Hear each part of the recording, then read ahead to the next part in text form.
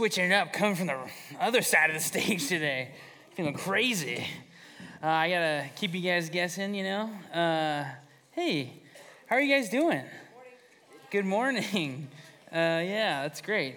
I like that. I like that energy. Man, you guys are competitive. You guys made me anxious. I was watching you play that game, and I was like, don't press the buzzer. Okay, they did it again. All right, nice. But I love it. Man, this is my last time sharing with you all and for the week, and I just want to say how wonderful it has been. I'm so thankful for this opportunity. Can you guys just can you give it up for the band and the staff and just say thank you? And then I want you to point to your counselor and I want you to say, thank you, I love you. Yell it. They're awesome. They didn't have to be here. They are here. They are awesome. And this week has been such a gift to me too. I've enjoyed all the times I've gotten to talk with you all, talk with your counselors. I'm thankful for this opportunity. And they're telling me that, man, you guys have been just having awesome conversations. And that's my heart. I don't want you to take my word for it. And I don't want you to take their word for it. I want you to listen to wise counsel. That's part of life. People who you trust tell you things in trusted relationship that you should weigh. But man, I am so encouraged that you guys are actually wrestling with these big questions. Because what else is worthy of your time? What else out there requires this much of you? And if you're going to say that someone is the Lord of your life, that requires a lot. And you better mean it. And so, man, I would just love to celebrate with you guys too some of the things that God did last night. I talked to some of you, made some first-time commitments for the Lord, and I'm thankful for that. Can we just give that celebration clap? A little smattering of that. I like that. And a lot of you just said, look, I needed to re-up a relationship with the Lord. I needed to just make sure that we were good. And that's awesome. And then some of you are just still in that questioning. And I love it. God is not afraid of your questions. In no way. And keep processing. Keep asking these things. Like I said, what better things to ask? And so by way of introduction, I just want to tell you guys a story. I met a man quite some time ago who spent 16 years in prison for something he did not do. Pretty rough situation, right? In fact, he was on what we call death row because they thought he had murdered several people, wrongfully accused. And what was amazing was after 16 years on death row, when DNA evidence started becoming a thing, he was what's called exonerated.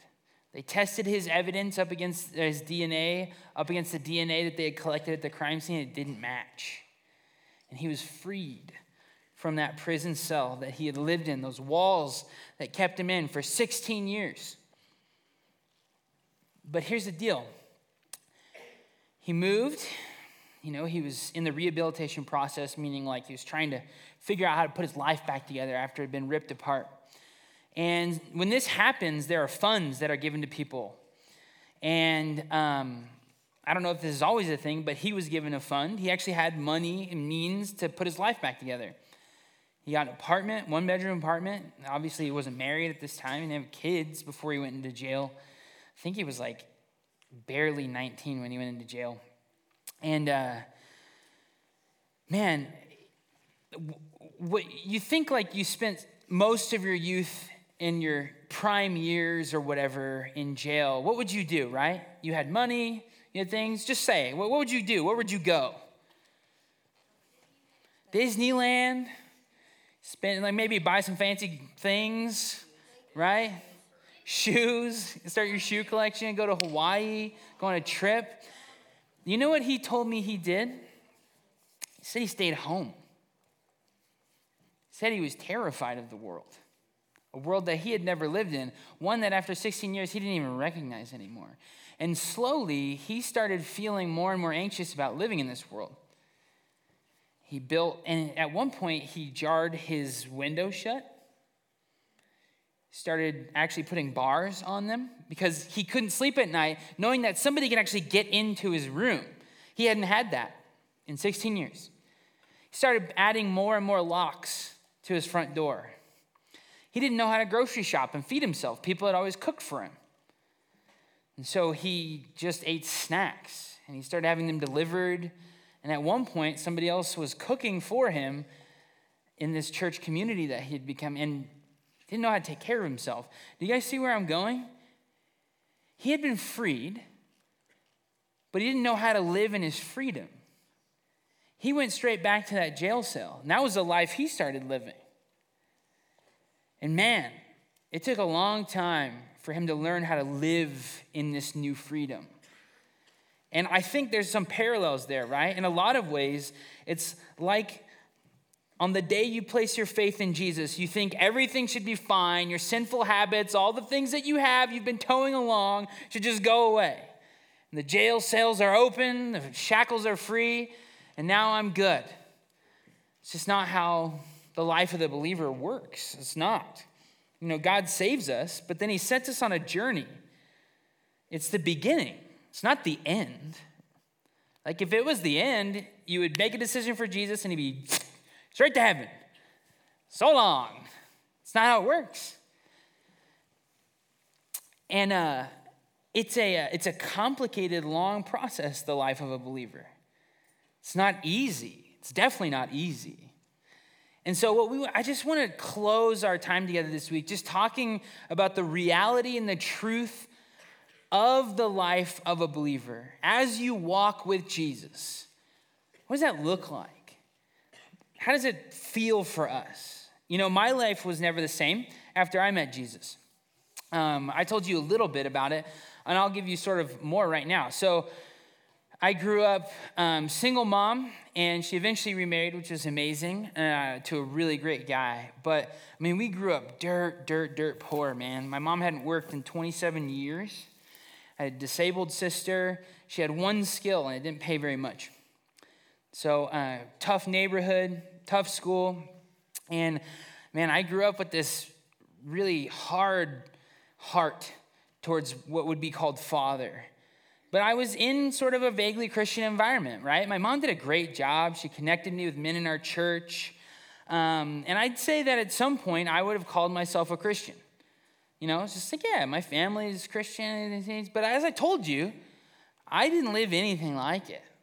Sometimes, I was kind of all of my friends' favorite, parents' favorite. Like I knew how to look great on the outside. I knew how to present as a healthy Christian young man, but behind closed doors or, with my friends somewhere else, or depending what friend group I was with, I was a totally different person, doing things I shouldn't have, with people I shouldn't have been with, and just, like I told you, seeking love and acceptance from anyone and anywhere.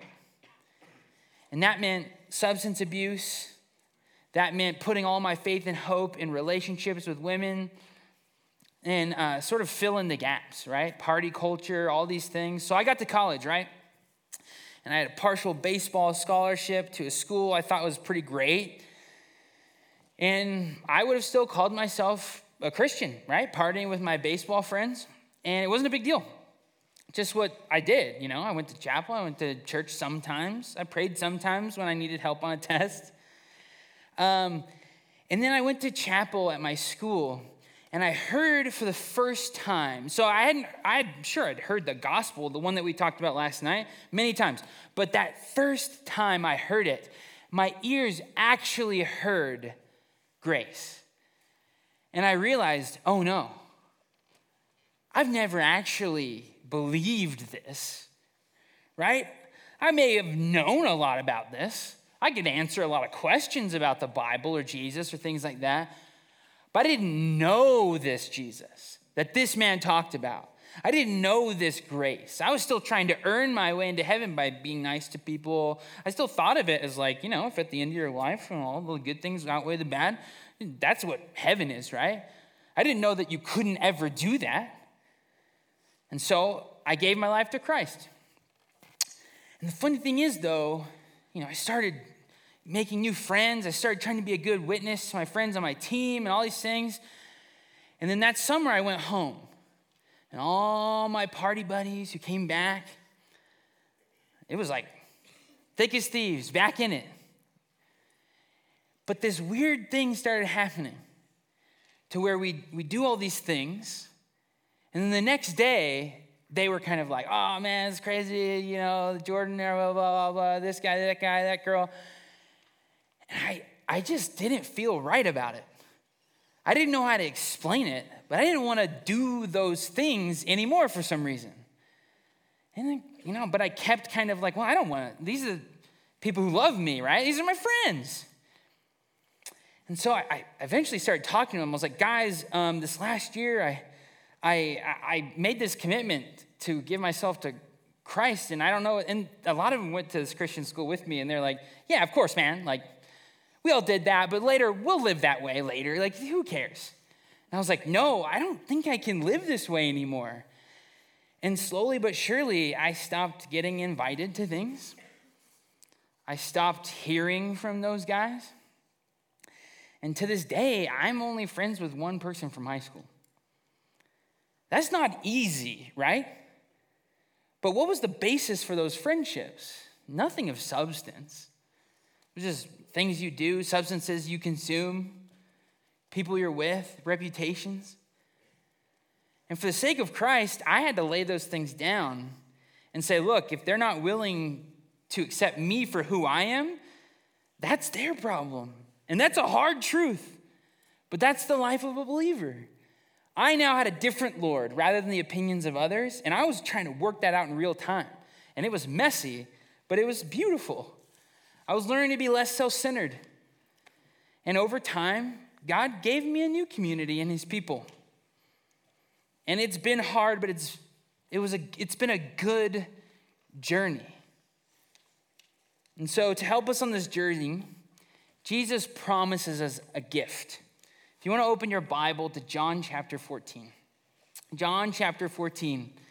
As you're turning there, I want you to remember that the root of all sin is a desire for autonomy, to do life on your own apart from God, what we have called in the flesh.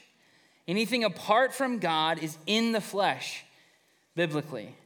I think that is on Jesus' mind as he shares these final words in John chapter 14 with his disciples. Verses 16 and 17, he says, I will ask the Father, and he will give you another helper, that he may be with you forever. That is the Spirit of truth, whom the world cannot receive because it does not see him or know him, but you know him because he abides with you and will be in you. So he's promising, hey, look, I'm going to leave you with this Spirit of truth. In John 14:18 then says, I will not leave you as orphans. He's like, look, I know you call yourself a part of my family now. And at this point, they don't even understand that he's going to be actually killed. But he's telling them, look, I'm going to leave you, and I'm not going to leave you alone, destitute. I will come to you. And 26 says, but the Helper, the Holy Spirit, whom the Father will send in my name, he will teach you all things and bring to your remembrance all that I said to you. So he says, I am leaving, but I promise you the Spirit, the Holy Spirit, and he's going to be with you and bring to your mind all the things I've taught, all the things I've done, and be with you in your life. Life in the Spirit with God and life in the flesh. He's saying, look, this is now going to be possible. Jesus says it better than he goes because he'll send it's better that he goes because he's going to send a helper, right? And he'll be with you forever. So physical Jesus, right? If you think about it, it'd be nice if he's in this room right now. It'd be nice. You can ask him a lot of great questions. I would. But he was in one place at one time with us in our recorded time in our scriptures. The Holy Spirit is promised that it is everywhere, all at once, with all those who are believers. The Holy Spirit is with us now, right here. In Christ, when we embrace the gospel, this is what happens according to Paul in Ephesians 1. It says, Ephesians 1, 13 and 14 say that, in him you also, after listening to the message of truth, the gospel of your salvation, having also believed, you were sealed in him, the Holy Spirit of promise, who is given as a pledge of our inheritance, with a view to the redemption of God's own possession, to the praise of his glory. When you believed in him, you were sealed and given the Holy Spirit. The Holy Spirit is your security in Christ, your assurance of your salvation. If you are in Christ, you are fully known, okay? That means all of your bumps, bruises, warts, dark pieces of your heart, things you don't want people to know about, unconfessed sin, mistakes, things that you didn't do intentionally, but you did. You are known to the core. He remembers and knows things about you, things you will do that you will never know, you won't even remember about yourself. 100% to the molecule, he knows who you are. And what's beautiful is he doesn't say, ew, away from me, you dirty one. Remember, Jesus died for you while you were yet a sinner. Christ died for the ungodly. Those who cannot save themselves have God who did so for us. And when we believe, we are fully forgiven. All of those things are paid for. Nothing is not paid for. And then you are fully accepted, adopted into the family of God, given a new inheritance. When the Bible says you are in Christ, that is your identity. You are in Christ when you believe in him, and you are given all of the inheritance of the Son. You are given Christ's inheritance. You are fully accepted, adopted. Ephesians goes on to describe you as being raised up into the heavenly places with Christ. We are given the Spirit. And then you can rest assured that every piece of you is fully loved. You are fully known, fully forgiven, fully accepted, and fully loved. You are sealed in him with the Holy Spirit of promise. That is good news. That is really good news. He is always with us. When we feel close to him, he is with us. When you feel like you're really rocking it with your faith, when you're being obedient to what God wants for you as a believer, when you're listening to people, wise counsel, weighing it by scripture, when you're really asking questions and answering them in the Spirit, he's with you. That's not a hard thing to answer. We all know when we feel like we're engaged in the Spirit, when we're in our faith. But when you feel far from him, your feelings don't affect his nearness to you. He is with you even when you feel far. He is walking with you. When we are doing well spiritually, he is with us. When we're struggling, he is with us. You guys, faith in the Bible is not how sure you are about things. We've been talking about a lot of questions this week. A lot of things you can ask. A lot of questions of the Bible, a lot of questions of Jesus. What is truth? All these things, etc. But the Bible's idea of belief is not how positive you are about what you believe. It is simply that you can trust. That you can trust. You guys, I am a deeply doubtful person. I have a really hard time. And it's mostly by experience, right? I've read a lot of books that make great arguments for, the validity of Scripture, how accurate it is, and, the actual, historical crucifixion of Christ and his resurrection. I went to seminary, all these things. But what causes me the most doubt is experience. See, as a pastor, I sit in the room with people, sometimes students your age, sometimes your families, things like that. And I experience a lot of really deep, deep brokenness, a lot of wounding. And it's really hard for me to hear those things and not be like, God, why? Right? You may have experienced that before. You see brokenness, suffering, things like that. God, why? And he doesn't punish me for that. I just have a hard time with that. I mean, I hear horrific things, and it makes me doubt. Because the core of my faith is the goodness of God. And those are the things that I feel like the enemy presses on in those times. Makes me actually forget his faithfulness. And in those moments, I have to trust in God's goodness. You see, I don't have a bank, this giant bank of assurance that when doubt hits me, I'm just going to take some deposits, and then over time as I read my Bible, it'll fill back up, and then, over time it'll come in. We don't have this transactional relationship with God. What we do have is a loving, trusting relationship in his faithfulness, his goodness. And so I just preach to myself, no matter what my heart feels in the moment, I know that you are good, God. I know you've been good to me in my brokenness and my trauma and my hardship. I run to the character of Christ. I see it written in our scripture, how loving and gracious and truthful he is. And God comforts me. That doesn't mean he's far. It's just how I feel in the moment. Trusting him is much more achievable than being completely positive in every piece of your faith. I love Mark chapter 9, where Jesus has a man bring his son who is deeply disturbed with, they say, a demon, and he's having these fits, these seizures. And he asks him if he believes, if he heals him. And he says, Lord, I believe, right? And in that moment, it'd be like, yeah, sweet, amazing faith, your kid is healed. But the next line is so important. He says, help my unbelief. He's honest.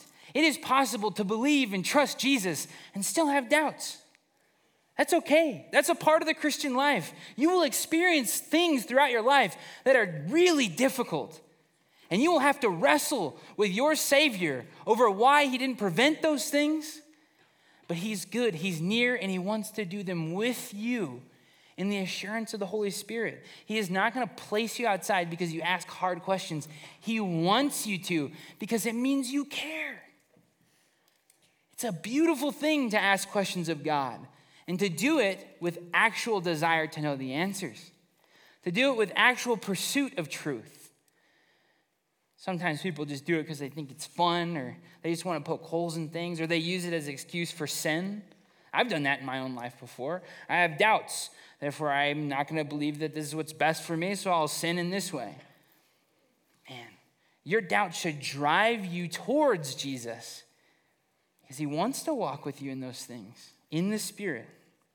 So what is the Holy Spirit in the life and follower of Jesus? Not only to rest assurance and doubt, to produce trust as you walk through hard things. 1 Corinthians 6:19 says, or do you not know that your body is a temple of the Holy Spirit within you, whom you have from God? The Bible says that literally, it used to be a temple in Jerusalem where the Spirit of God resided. And remember what happened when Jesus died on the cross? You guys remember what happened?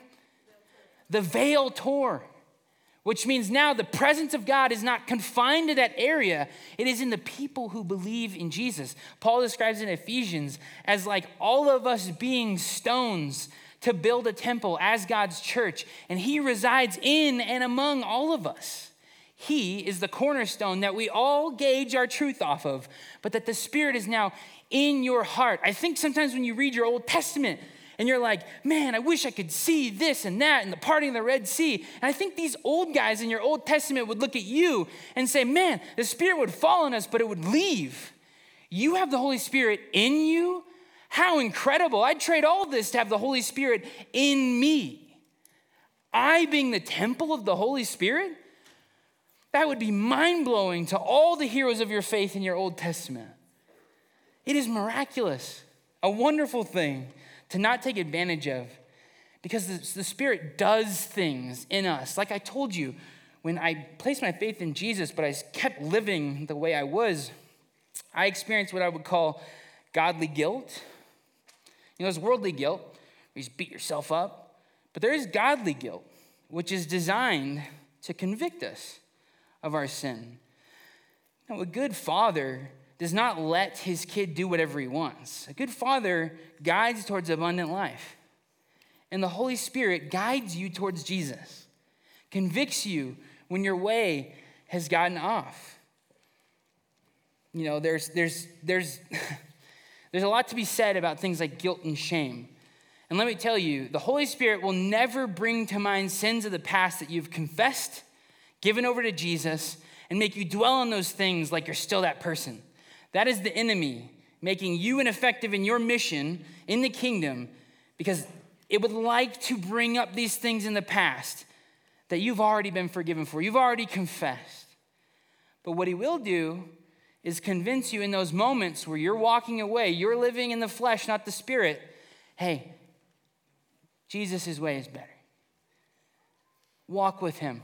Pursue abundant life even when it's difficult. John 15 tells us, Jesus tells his disciple in John 15 what this Holy Spirit is going to help them do in their life as they follow Jesus. And listen to this, guys. This is so important. Verses 4 and 5 say, "Abide in me and I in you. As the branch cannot bear fruit of itself unless it abides in the vine, so neither can you unless you abide in me. I am the vine, you are the branches. He who abides in me and I in him bears much fruit, for apart from me, you can do nothing." Walking with Jesus is just that, a life spent learning how to abide in Christ, how to walk in the Spirit. Jesus uses the illustration of a vine because vines produce fruit. I told you guys, I'm from farm town Fresno, right? You drive 5 minutes from my house. I'm in the very center of our city. You drive 5 minutes from my house and you see grapevines. I had friends at my Christian school growing up who they lived outside the city, went to our school, and they had raisin farms. And I remember sleeping in the room with my buddy Nate Weiss. Family had a raisin farm. Have you ever eaten sun-made raisins? Right? The little red raisin boxes. Those are his family's raisins. They would sell them to Sun-Made. They'd sell them.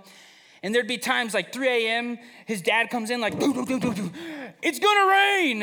And if you don't know anything about raisins, moisture and raisins aren't good because they're dried out grapes. They would literally pick them, put them on the ground, and just let them dry out. And so we had to run out to the fields and cover all the raisins and all these things. And I'm like, the life of a farmer is really difficult. What he's saying here is when we are connected to him, the vine, when we are connected to him, we produce fruit in our lives. There are seasons where you feel distant. And the feeling doesn't indicate the actual closeness of God to you. There are seasons where you feel close to God. Like I said earlier, the Holy Spirit is always with you if you are in Christ. When we abide in Christ, we produce fruit. And that fruit glorifies God. That fruit glorifies God. The Westminster Catechism, I don't know, you probably read it a lot, but I always attach myself to the first notion that they call it in the Westminster Catechism. It says, man's chief end is to glorify God and to enjoy him forever. So how do we glorify God? Further on in John 15:8, it says, my Father is glorified by this, that you bear much fruit and so prove to be my disciples. So I remember actually trimming these vines in my friend Nate's field with his dad and the workers and things. And trimming vines helps produce more fruit. If you've ever grown anything, you have to prune it because it helps produce more fruit. Concentrates in other places.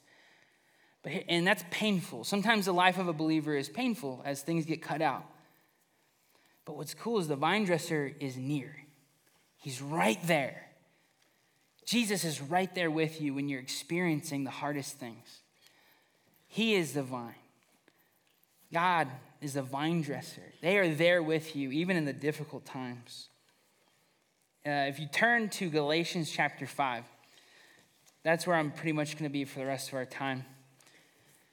But Galatians chapter 5, just a little bit further in your New Testament there. It says, but I say, 5:16, but I say, walk in the Spirit, and you will not carry out the desires of the flesh. Walk assumes an ongoing relationship, a thing that you keep doing. My daughter, she's 15 months old. Some of you met her. You may have seen us at meal times or walking around. She's super cute, but she can't walk yet, but she loves walking. And the only way she can walk is if she chooses to walk. She kind of stands on her own. I don't know why, but whatever, right? She'll grab my fingers like this, and then she just takes off, right? She's like, her little toddler tummy's out.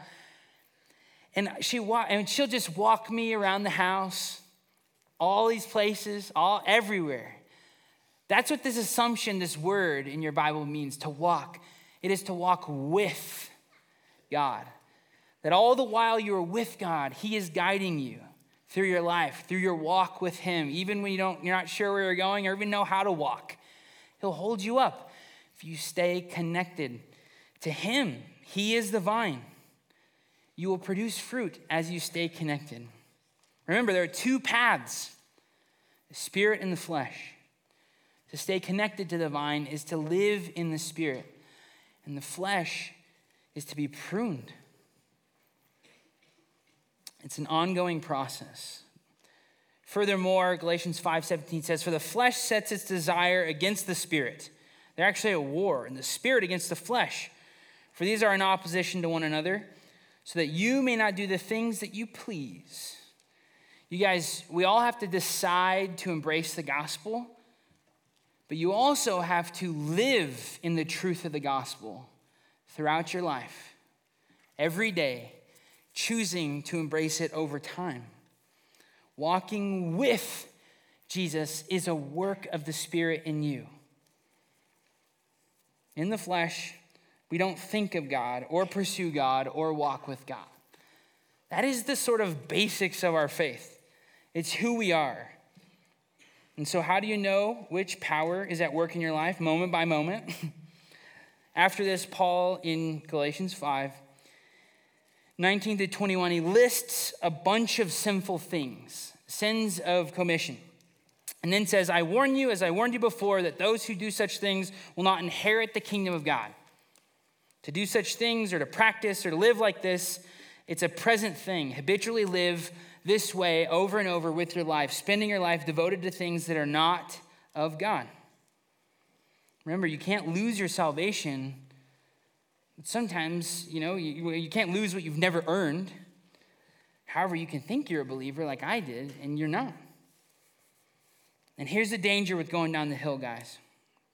Here's the danger. You're going to go home. And you're going to be different. You may have made decisions here. And everybody else who's back there is going to be the same. Every situation, every hardship, every difficulty is going to all be the same. And you have to decide who you are going to be. Are you going to be different? Are you going to walk in the Spirit? When you get reception and start getting the notifications and things, you're going to be reminded of a lot of people and things and places and stuff that maybe don't seem real right now because you've been here all week. But you need to be mindful of that. Abiding in Christ is the only way to battle the flesh. What we do because of our motivations, because of our hearts. So what about the fruits of the Spirit? Things like, love, joy, peace, patience, kindness, gentleness, self-control. Against such things there's no law. What do we do when we notice the Spirit giving fruit in our lives? We thank God. And what do we do when we're not producing fruit? You don't have to go, lay anything down somewhere. You just repent and give it to Jesus. Turn around and start walking in the Spirit again. That's the life of a believer. Even that realization of walking in the flesh is the Spirit giving you conviction. Are you guys understanding? This thing is, even your own conviction is that. As we embrace the ongoing work of the gospel, he frees us from all these things. And what's cool is over time, as you walk, as you abide, it does at times get easier. You build grooves, like how rivers cut grooves in the surface of the earth. That's what our habits do as we walk in the Spirit. That those waters, those living waters, they flow more freely in you. Galatians says, if we live by the Spirit, let us walk in step with the Spirit. So how do we walk by the Spirit? What do we do by way of application when you go home? How do you stay connected to the Spirit? Well, first, guys, God has given us a lot of means of grace, what I would call. And the first is you have to get into your word regularly. This thing he has given you is wholly unique, and it is profitable to walk with you in the Spirit in all the things to convict you, to change you, to guide you. This, when you read it, it reads you back, and it changes you, and it produces life. It is a beautiful thing. Walking in the Spirit means regular intake of the sword of the Spirit. That is what Paul calls your scripture. Honest prayer is important. I didn't really know how to pray at the beginning of my walk with Jesus. And I had a mentor that told me something really great. I've never forgot it. I do it all the time, every day actually. Give God what you got. Just give him what you got that day. Imagine the perfect father who just wants to hear from you. Just give him what you got that day. Honest prayer. Not just asking for things, but things that worry you. What's on your mind? What's on your heart? What are you actually dealing with? God might know, but remember, he wants to walk with you, alongside of you. And it's a messy process, life with God, but we all have to do it in community. I would say that every single one of you in this room has access to a good youth group.